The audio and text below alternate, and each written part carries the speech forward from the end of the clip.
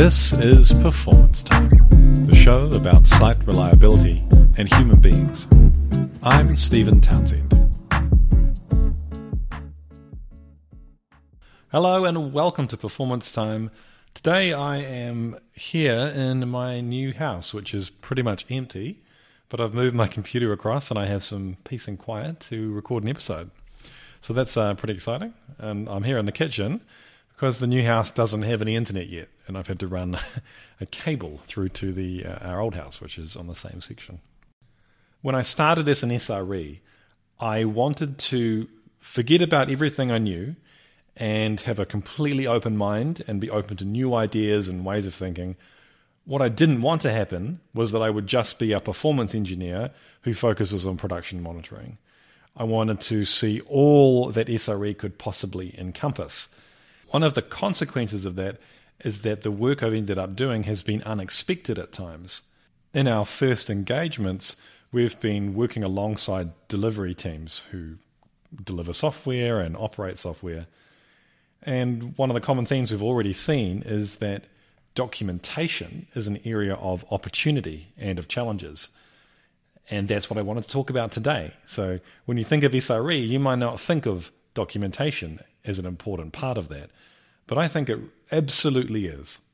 I think that good SRE documentation should be easy to manage and maintain, of course, easy to access and consume by those who need it, and also enjoyable to contribute to and to read, which is something we don't often think about with documentation.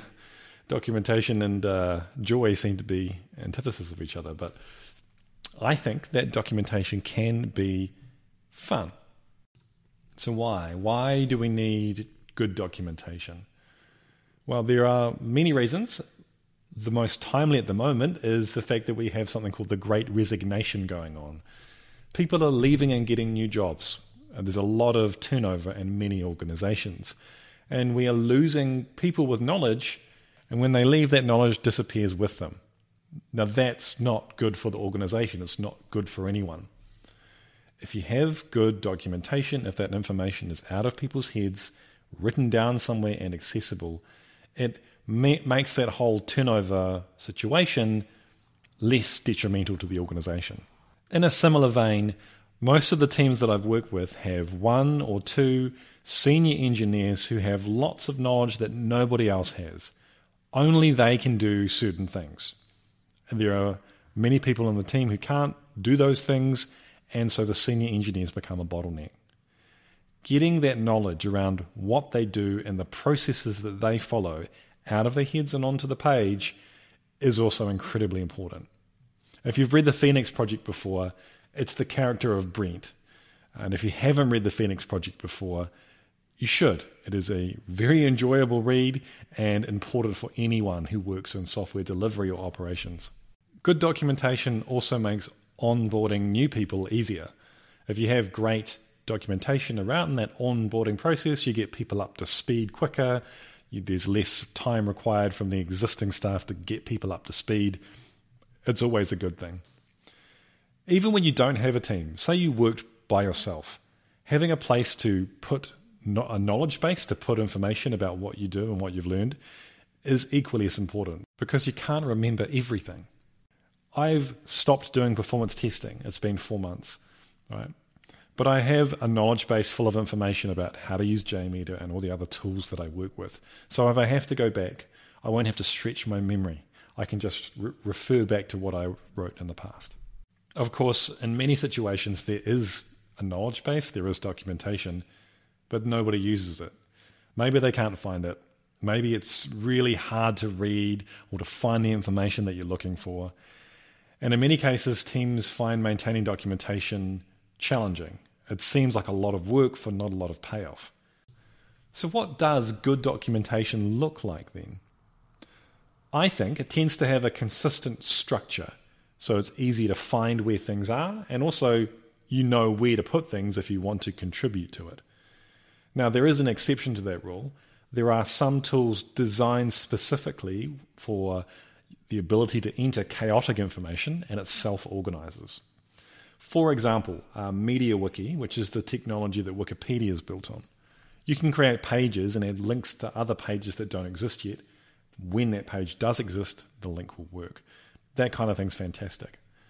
Another tool that one of my colleagues uses is called Joplin. I haven't used it myself, but it sounds similar in that regard. If you like checklists, which I do, check out workflowy.com. You can have infinite nested checklists for anything you want. I think that good documentation tends to have a sensible order or a flow to things. Putting your instructions in chronological order, for example.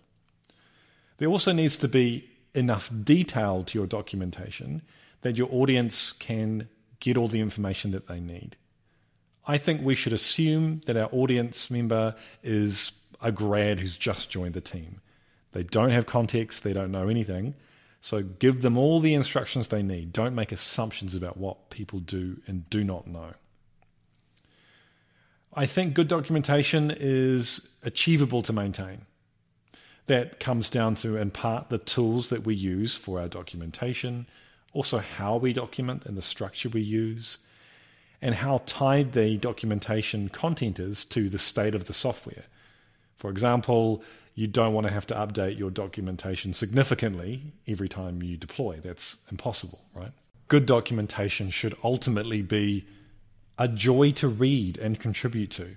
It should be, I find contributing to or reading good documentation satisfying.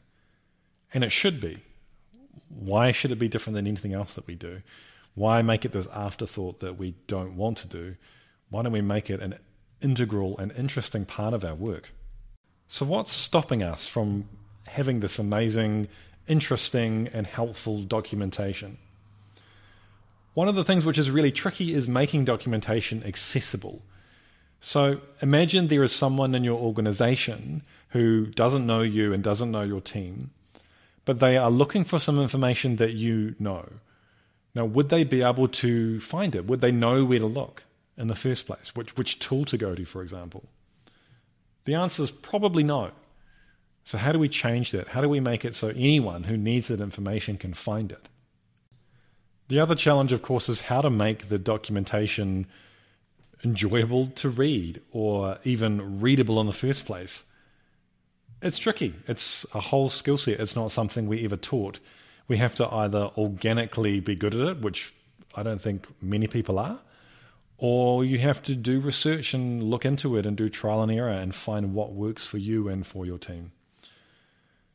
It's a real challenge to get the right level of information so you're not overwhelming people, but there's enough information so people can actually act on that knowledge.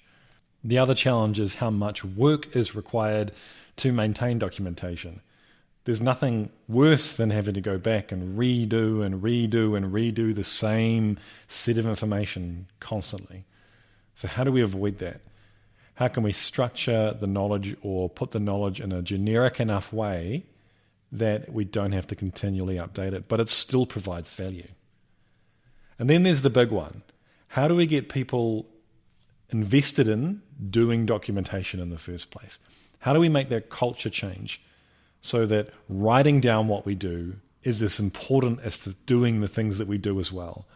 And it's not just about individuals and whether they want to do documentation, or even teams and whether they value documentation. It's also about organizations and what they prioritize. Is there going to be so much pressure to deliver features that no one gets any time to do proper documentation? Culture change is never easy, but as an SRE capability engineer, it is something which I think is part of my job. Because without putting down information and writing it down, I don't think it's very easy to succeed in the world of SRE and to achieve the things that we want to achieve. Okay, we're going to finish with some recommendations. First of all, for your tooling, I would always recommend a web-based tool if you can, because it's more accessible. Anyone can use it. Google uses Google Docs. We use Confluence in our organization. There are many other tools. I think the more accessible, the better. Tools that implicitly organize chaotic information, such as MediaWiki or Joplin, are great as well. Use visuals. So screenshots are fantastic.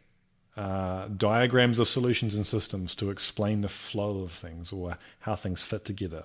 Fantastic. But not unnecessary images. We don't want just pictures for the sake of pictures. Now, this is a very specific thing maybe to Confluence, but we often have lots of information on a page and it's too much. So there is a expand object in Confluence where you can bunch up a whole bunch of information, and users who want to look at it can just click the expand button and that information pops out. That can be fantastic. So you can have a lot of information on one page, but it's all summarized down and people can expand the stuff which is relevant to them. When you're playing around with knowledge bases and documentation, do experiments and show them to people and get feedback on it. Increment, make changes. It's like a product, like anything else that we make in the software world. Another thing worth thinking about is utilizing other mediums other than just text and images, such as video and audio. For example, it might be much easier to do a video of how to do a particular business flow through an application than it is to produce a bunch of text and screenshots. My final challenge is what I said earlier. Let's make documentation satisfying and enjoyable. Let's make it a first-class citizen, something that we look forward to reading or contributing to. And if you do find some, or you make some great documentation, share what you've done with the community so we can all see what great looks like. Help inspire other people to do better. That's all from this episode of Performance Time. Thank you once again for tuning in. As I said, I'm taking the week off. I've got some memes lined up for the rest of the week, but I'll be back next week with more site reliability content. Catch you later.